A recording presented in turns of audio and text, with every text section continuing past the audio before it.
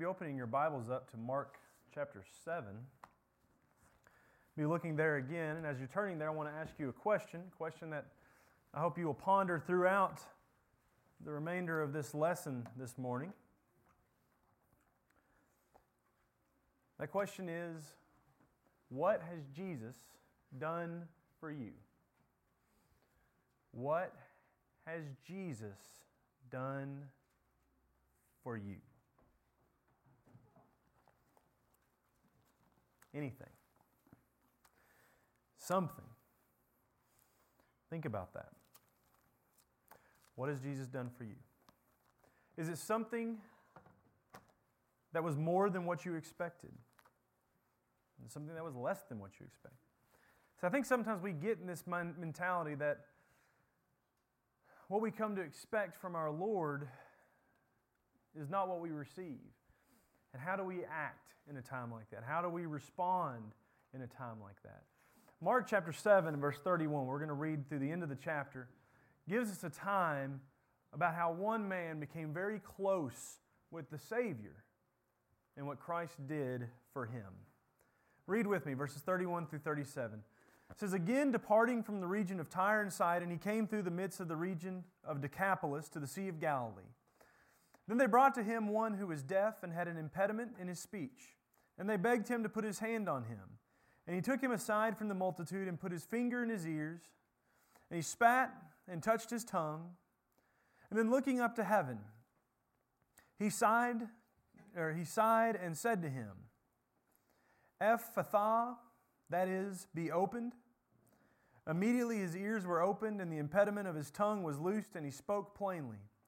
Then he commanded them that they should tell no one, but the more he commanded them, the more widely they proclaimed it.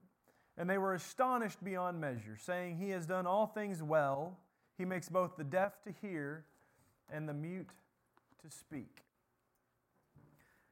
I want to think about this narrative that we've just read here for a moment, because it's quite an odd story. When you think about the things that Jesus did, the way that he acted in this account, it doesn't perfectly line up with everything that we see with him. It's a little different.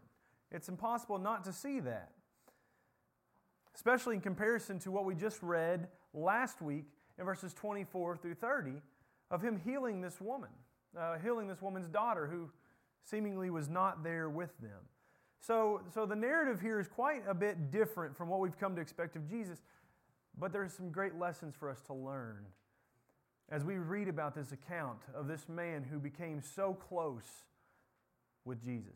First, I want to begin by considering the journey back to Galilee. If you remember last week, we talked about how Jesus had traveled all the way up to Tyre and Sidon. I'm not putting the maps back up, but if you remember that map that had Tyre way at the north, way above Mount Carmel, way above the Sea of Galilee, 40 miles past it, or thereabouts.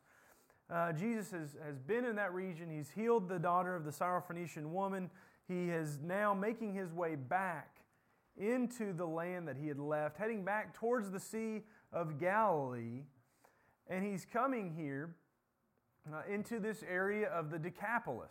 The Decapolis was called of that because of the 10 cities that were prominent in this area.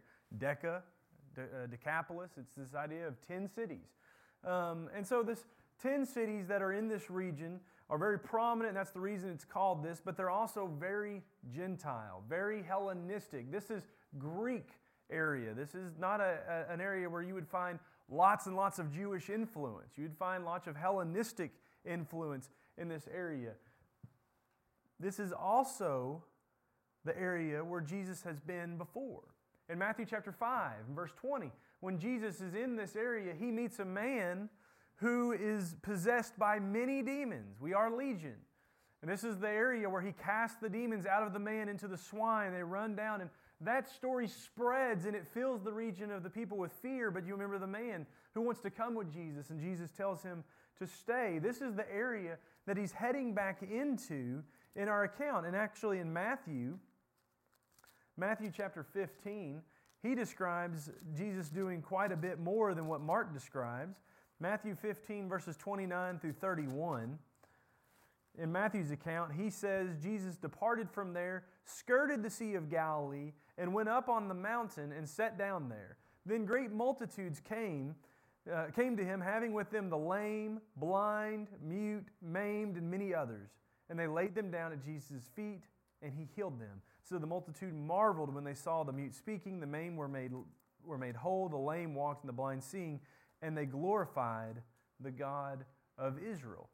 So Matthew adds that Jesus is busy healing many people, but he makes that last note. They glorified the God of Israel. Now I want you to remember, Matthew is a Jew. Matthew, Levi, the tax collector, he is a Jew, and he's writing to the Jews about Jesus, who is also a Jew. So that's a good way to remember Matthew. Matthew is a book written by a Jew to the Jews about a Jew. And so he speaks in very Jewish ways, and yet he differentiates here. They glorified the God of Israel. Now to the Jews, they didn't need that differentiate. They didn't need you to differentiate. When you say the God, when you glorify God, in their mind, they think Yahweh. But he differentiates it, and it's probably because he's speaking about Gentiles here. The multitudes that were bringing people to Jesus were likely Gentiles.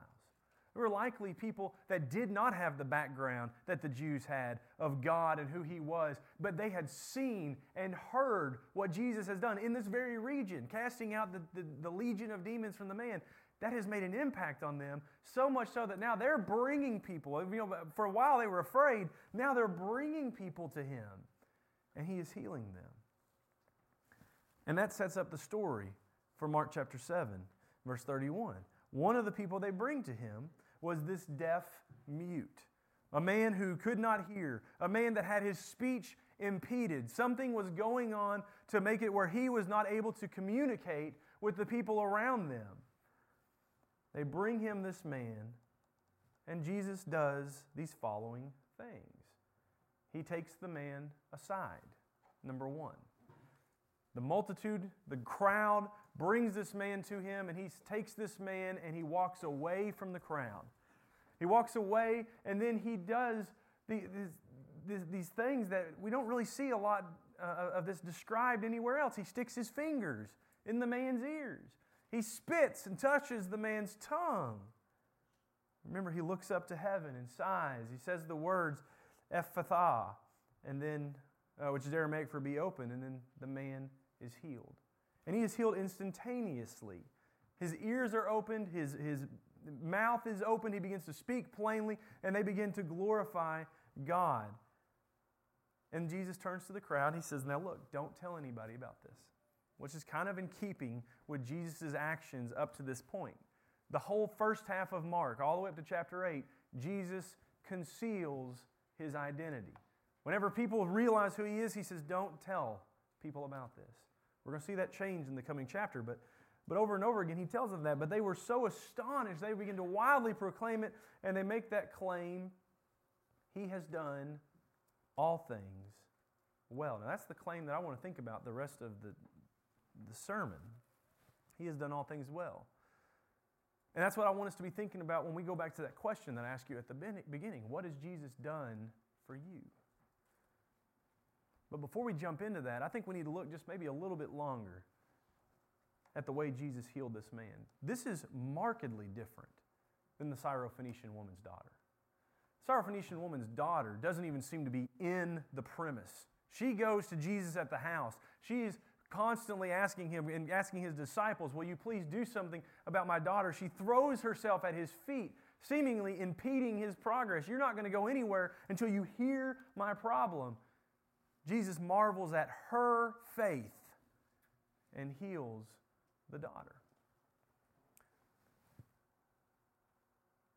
Who was the faithful in this account in verses 31 through 37? Because Jesus' actions are so remarkably different than what we see prior to this woman. And the actions of the person who is healed, who has Jesus work in their lives, is markedly different. For all we know, this deaf mute has no idea who Jesus is. He can't hear. He doesn't speak well. He may have never heard of what Jesus has done. He may have never seen anything that Jesus has done. The crowd has. The crowd has faith. But what faith does the man have? Commentators have many different varying ideas, ranging from the ridiculous to some truly profound thoughts about why Jesus does the things that He does. But I wonder if Jesus doesn't do what He does simply to build faith in this guy.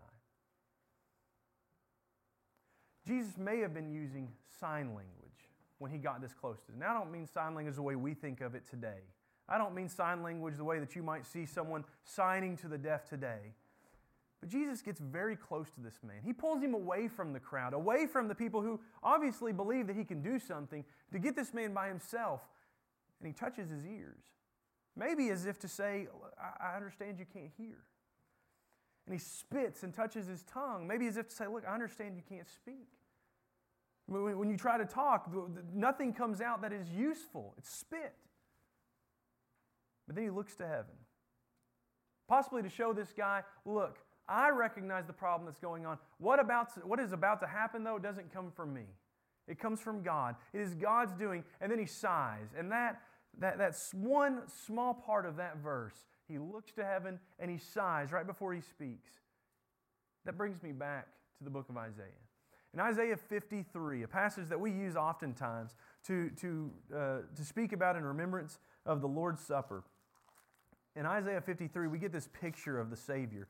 And in verse 4, it says, "Surely He has borne our griefs and carried our sorrows." Stop right there just for a minute. He has borne our griefs and carried our sorrows. Jesus recognized the trouble this guy had in his life. Jesus looked at this man who can't talk, who can't hear, and He knows about what this guy's going through. He recognizes, he experiences it, he knows.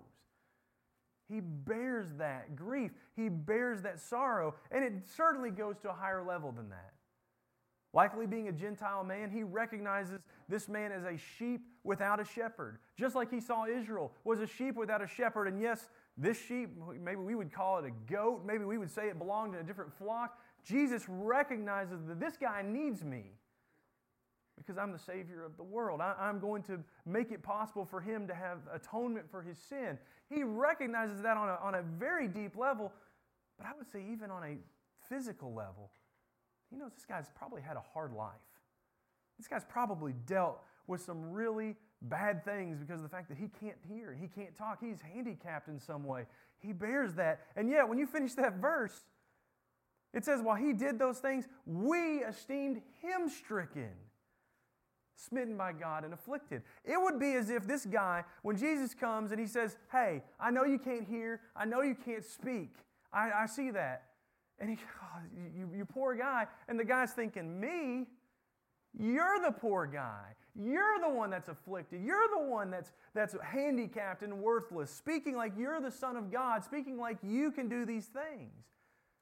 That would be the mentality of Isaiah 53, verse 4, played out in this guy's mind.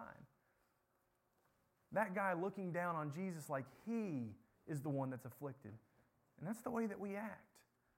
That's the way that we acted when Jesus came into the world. He came and He said, I see the sorrow. I see the grief that you bear because of your sin. And the world collectively said, it's not us that's to be pitied. It's you. Think you're the Son of God. Blaspheme His name. Crucify Him. Crucify Him. And yet, in this account in Mark chapter 7, we were reminded that Jesus, He has compassion. He's affected. It's not just that He pulls the guy aside and says, look, you've had a tough life. It actually moves Him. You can feel it in the language that He's, as we read that there, as He looks up to heaven and He sighs. Yes, I understand that this man's life was, spiritually he was unsaved. But no doubt about it, I believe that Jesus sees even beyond that to the physical aspects of his life as well. And so Jesus opens His mouth. He says those words, Ephphatha. And instantaneously the man was healed. I want us to note one more thing before we move on. None of the things Jesus did healed the man. Putting His fingers in his ears, spitting, tongue, touching his tongue. None of these things healed the man. The Bible tells us He spoke plainly after Jesus spoke those words. Jesus said, "Be opened." The man was opened. The Word of God healed this man. The Word of God opened the ears of the deaf. The Word of God opened the mouths of the mute. Just like the Word of God created and brought life into this world, the Word of God has impact on individuals as well. And so you keep thinking about that question we started off with. What has God done for you? And let's think about the declaration that these people said. He has done all things well. Mark chapter 7, verse 37 tells us they were astonished at the miracles of Jesus. The things that Jesus did, it blew them away. How could it not? How could it not to see a man who was filled with demons, who was cutting himself, who had to be chained up in the tombs, and yet he broke these metal chains. He had no relief. People loved him. They tried to help him. He kept hurting himself. Jesus is able to take care of that. Jesus comes here and takes care of a man who has been mute and has been deaf. He feeds this great multitude of people who are following him in this deserted place. Over and over again, he does these things that says, of course we would marvel at that. They were luxurious to be able to see those things and marvel at that. But I want you to turn back to Mark chapter 1. Mark chapter 1 tells us that they marveled at Jesus before he did his miracles. In verse 22, it says, they were astonished at his teaching, for he taught them as one having authority and not as their scribes. In chapter 6, in verse 2, it says, and when the Sabbath had came, he began to teach in the synagogue, and many hearing him were astonished, saying, where did this man get these things, and what wisdom is this, which is given to him that such mighty works are performed by his hand?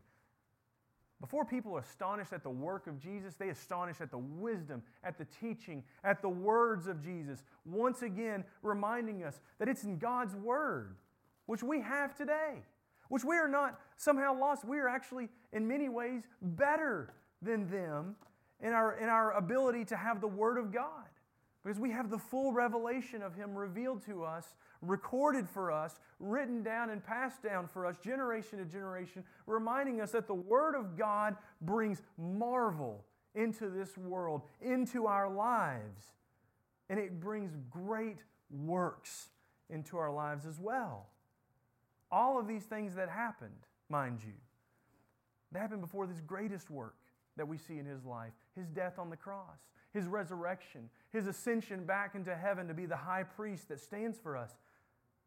That is marvelous.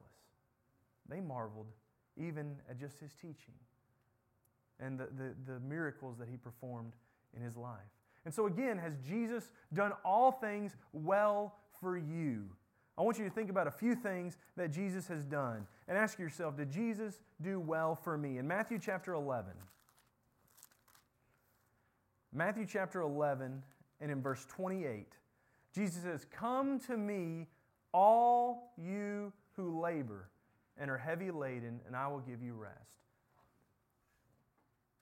That section of Scripture, Jesus' invitation, it's not to those who labor righteously. It says that don't come to me those who are the select few, who are born into the right family, who have the right skin color, who have the right socioeconomic status. Come to me, those people. No, He says, come to me, all who labor. And when He says labor, He's not talking about the work that we do in this physical life, the curse of Adam to toil in the ground. He's talking about the curse of Adam to do something with the weight of sin that's on our back. He's telling them in this passage, those of you who are burdened down with the sin that you can't do anything about, those of you who are sacrificing bulls and goats every single year to try and do something with the sin that you really can't do anything about, come to me and I'm going to give you rest. I'm going to take that burden away. And in reading on, he says, take my yoke upon you and learn from me, for I am gentle and lowly in heart, and you will find rest for your souls. That picture of the yoke, the picture of that instrument that bonds two oxen together so that they can work profitably in pulling a plow and pulling a cart and doing some sort of activity. Jesus says, let me take your burden that you can't bear, the burden that is too much for you, and let me give you a yoke instead. You're trying to pull all this weight. How about I yoke you to me? And my yoke is easy. He says, the burden that I give you is a burden that you can bear, a burden that is light. And so again, he says, come, learn from me. He carries with it this idea of being in some sort of master-slave relationship. And what he's saying is you were in a slave relationship. And your slave owner, he despised you. And he was working you to the bone. And at the end of the day, you're not going to be rewarded for your work. You're going to be killed for your work. Because you were working for the devil. You were working for Satan. But he says, not me. I'm gentle. I'm humble. I'm lowly in heart. If you come to me, you will find rest, for my yoke is easy and my burden is light. Matthew chapter 11, verses 20 through 30 reminds us Jesus has provided rest for us. He has provided rest for the weary soul. But has He done that for you? Has He done that well? Turn over to Mark chapter 16. Another passage we're probably very familiar with. Mark 16, verses 15 and 16. Jesus there said, go into all the world and preach the gospel to every creature. He who believes and is baptized will be saved, but he who does not believe will be condemned. Jesus told us that I bring you rest. You have a burden on your back, and you can't bear it. You can't carry that burden, but I will take it away from you, and I will give you rest. But on the judgment day, I'm going to give it back to you, and you have to somehow account for that. We would have rest, but we would not have salvation. What Jesus tells us in Mark 16 is not only am I giving you rest, I'm giving you freedom from that burden. You don't have to ever take it back. It can be taken away forever, for eternity.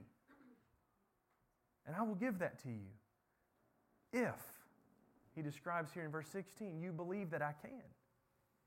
For so many of the world today, they look at themselves, they say, Jesus was an amazing guy. He was a great teacher. Maybe he even was the Son of God, but I am a wicked, wicked person. I've done some terrible things. There's no way I can be forgiven for the things that I've done. There are people who look to Jesus and say, I don't need your forgiveness. I don't believe that you need to save me. I believe that I'm already saved. I believe that I'm fine. Jesus says, if you don't believe that not only you need for me to save you, you need my rest, but that I can, far more abundantly than you could ever imagine, remove the sin in your life, make it as if it was completely gone, then there's no point in being baptized. There's no point in taking one more step because you're already condemned. You've already turned your back on the one thing that'll save you. And it hasn't gone anywhere. It's still there. But if you don't believe, you're not going to take the steps to try and attain it. But he says that for those who do, for those who believe that I can, obey me. Be baptized. Wash yourself in the waters of baptism. Be made like my death. And I will give you eternal life. Jesus has given us rest. Jesus has given us salvation. John chapter 14 tells us one more thing that Jesus gives us, and that is peace. Verse 27, he says, peace I leave with you. My peace I give to you, not as the world gives, do I give to you. Let not your heart be troubled, neither let it be afraid. It doesn't take long to look into this world and find that there's a lot of people who aren't resting, a lot of people who aren't saved, but especially a lot of people who don't have peace. People who look at the burdens of their world, the troubles, the trials that they face on a regular basis, and it eats them up. It destroys them. John talked in class about depression. He talked about hatred and anger and all of these things that affect the heart. They're a lack of peace. Jesus was literally telling them, I'm not going to bring you the peace that the world wants. I'm going to bring you the peace that tells you you have rest. You are saved. There's going to be a day when you stand before the God of heaven, and the God of heaven is going to look at you and ask you to give an account. And when you give that account, He's going to see not your sins, but He's going to see His Son. He's going to see the blood of the Lamb covering you. And He's going to pass over, just like He passed over in Egypt. And for so many people, they don't have that peace. Because for whatever reason, they haven't held on to that thought. Maybe it's because they don't believe. Maybe it's because their faith says, I just don't know. I don't know how many times I've heard someone say as they get close to the end of their life, what are you thinking? I'm thinking, have I done enough? I'm worried, have I done enough? The answer to that question resoundingly is no. You can't do enough. Your Savior did enough. And He says, that's what I died to give you. That's why I came to give you rest, salvation, and peace, so that you can know that when someone comes in and they say, you know what, Christianity is going to be banned. If you're a Christian, you're going to face a terrible death. You're not going to be able to have food. You're not going to be able to have home. Christians in that first century that experienced that, they could say, that's okay, because you can't do a thing to take me away from my God. Because He has sent His Son, and He has done enough to save me. Jesus truly has done all things well. But again, I ask the question, what has He done for you? What has He done for you? It might be that you look upon these things and you say, you know what? I don't feel like He's done that for me. And it's possible that you feel that way because of a lack of faith. We talked about that just a second ago. In Mark chapter 6, we see the danger that a lack of faith has. When Jesus went to Nazareth, they said, we know who you are. You're not the Son of God. You're the son of Joseph. You're the carpenter's son. We remember you. We know who you are. And in verse 5 it says, He could do no mighty work there, except that He laid His hands on a few sick people and healed them, and He marveled because of their unbelief. Then He went about in the villages in a circuit teaching. You notice that He had the ability. He was able to heal people. He could have raised people from the dead. Their unbelief doesn't limit His power. It limits the ability of His power to do anything profitable in their lives. Because they didn't believe, even though He was healing a few sick people, they didn't see what these multitudes saw. They didn't see what these multitudes saw that were not even Jewish, were Gentiles who said, we've got to get all of our sick people to this guy. This guy is real. This guy is legit. He can do what He said He can do. They didn't see that. And so Jesus didn't bless them with the great works that He did in other places. For many people, our lack of faith, it impedes the great and well things that God has done in our lives. For some, it's because we have restricted our hearts. Turn over to 2 Corinthians. 2 Corinthians chapter 6. And read here in the Corinthians, when Paul writes to them, listen to what he says, verse 11. He says, we have spoke openly to you. Our heart is wide open. You are not restricted by us, but you are restricted by your own affections. Now in return for the same, I speak as to children, you also be open.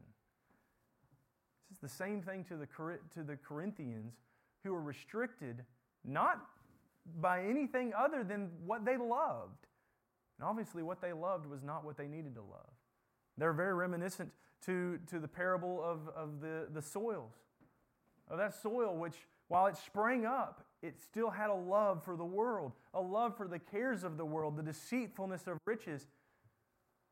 Sometimes we can't experience or see the good things that God has done in our lives. Rest, salvation, peace. Because we're so busy being blinded by the world that we live in. Sometimes we're being blinded by the negative things that happen in this world. Blinded by heartache and pain and sickness and sorrow. Other times we're being blinded by the things that we want and greed and even pride. Paul told the Corinthians, be open. Jesus told this man, be open. The Word of God has the ability to do that for us. One more thing that might cause us to not experience the things that Jesus has done well, and that's unthankfulness. Unthankfulness blinds us from being able to see the amazing works that Christ has done. I want to read you this quote that I read about Andrew Carnegie. You probably know that name, millionaire, philanthropist, steel industry, he's a leader in that. When he died, he amassed quite a large fortune. He left $1 million to one of his relatives. He left $1 million. Now, I don't know what I would do if I found out that some long-lost rich relative of mine died and left me $1 million. I can tell you probably it would begin with a dance. But other than that, I have not thought much further past that, what I would possibly do with $1 million. This guy cursed Andrew Carnegie for leaving him $1 million. Cursed him. How can you possibly write me off by just giving me a measly $1 million? The reason being was because he gave he gave the public charities $365 million. He gave $365 million to public charities. This man said, how can you possibly only give me $1 million? And we scoff at that. What is wrong with that guy? But look around us. We are blessed. And God has given so many good and abundant things to this world and to people that need it. And sometimes we look at our life and we say, but I only got this much. This person, they got so much more. And that person, they got more time with their family. And that person, they got the relationships that they've always wanted, and they've got the money that they want, and I only got this. Do we tend to focus on what we lack? Do we tend to focus on the things that we feel we're missing in our lives, like this guy did? Doing so causes us to miss out on the blessings that God has placed in our lives, that if we would look at, say, wow, Jesus does all things well. God does all things well. Yes, somebody else may have more. That's a praise of God. Because God gave that. And God, through Him, He does all things well. We need to look around at ourselves. We need to look at our circumstances. We need to ask ourselves, if God does all things well, and I'm not experiencing that, why? I want to tell you, it's because of us. It's because our hearts are in the wrong place. Our minds are in the wrong place. Our desires are in the wrong place. Our faith is in the wrong place. I want to leave you with 5 quotes from God. 5 quotes where God spoke to people who are having a hard time believing Him. The first one comes from Genesis chapter 18 and verse 14, when God had told Sarah and Abraham, I'm going to give you a child. And they're near 100 years old, and Sarah thinks, yeah, right, laughs about it. God says, is anything too hard for the Lord? I don't know what that deaf, mute guy was thinking, but if somebody had woke him up that morning and somehow conveyed to him, you're going to get your hearing and your speech today, that's probably a hard thing to believe. Is anything too hard for the Lord? That's not. That was a piece of cake. Giving a couple near 100 years old a child as fulfillment of a promise, it's a piece of cake. Is anything too hard for the Lord? In Numbers chapter 11, verse 23, God speaking to Moses, talking about whether or not he will do what he says or not, he says, has the Lord's arm been shortened? What he's saying is, have I been handicapped somehow? Did somebody tie my arm behind my back? You just sit back and see if I won't do what I've said I will do. That's what he was telling them in that case. Has the Lord's arm been shortened? Or Isaiah 50 verse 2, is my hand shortened at all that it cannot redeem? If you think there's no way that God could ever heal me, forgive me of the things that I've done, look no further than Acts chapter 2 at the people who murdered his son. Peter said to them, repent and be baptized, every one of you, murderers, crucifiers of the Christ, and you, murderers, crucifiers of the Christ, will receive forgiveness from your sins. God's hand has not been shortened to redeem us from the sins that we have.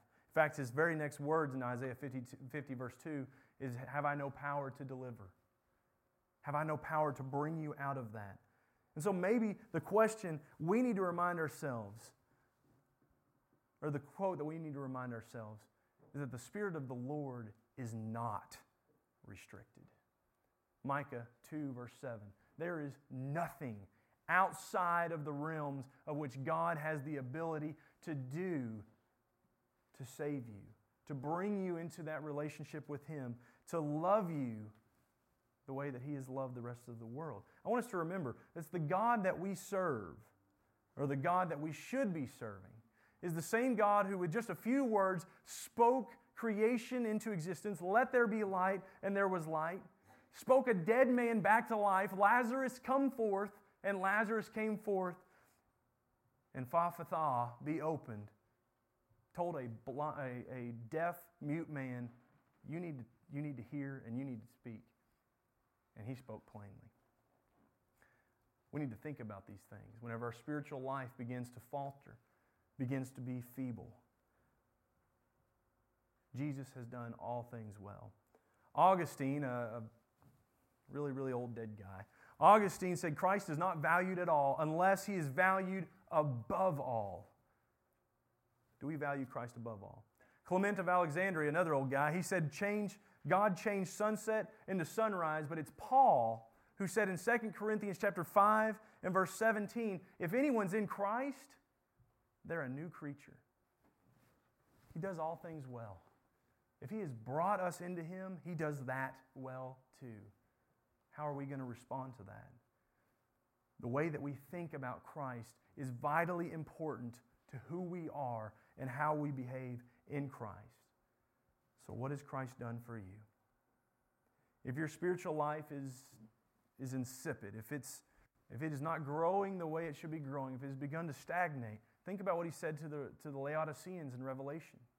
Revelation 3, verses 14 through 22, He tells them, you're a new creation, but you're acting like the world that you came out of. He said, if you were hot or cold, I would be pleased, but you're lukewarm, and I'm going to spew you out. The instruction to them was to not think more highly of yourself than what you do, but rather come to me and receive what I have to offer. Come buy salve from me for your eyes so that you may truly see. We need to remember that following Jesus fervently means coming close to Him. Coming close to Jesus means hearing His word. Even a deaf mute could do that, could hear the words of Christ. One last quote. I don't know who wrote this one. They said, what is good in having someone who can walk on water if you're not willing to follow in His footsteps? Jesus has done all things well for you. Jesus stands ready to open your eyes that you might see His great works.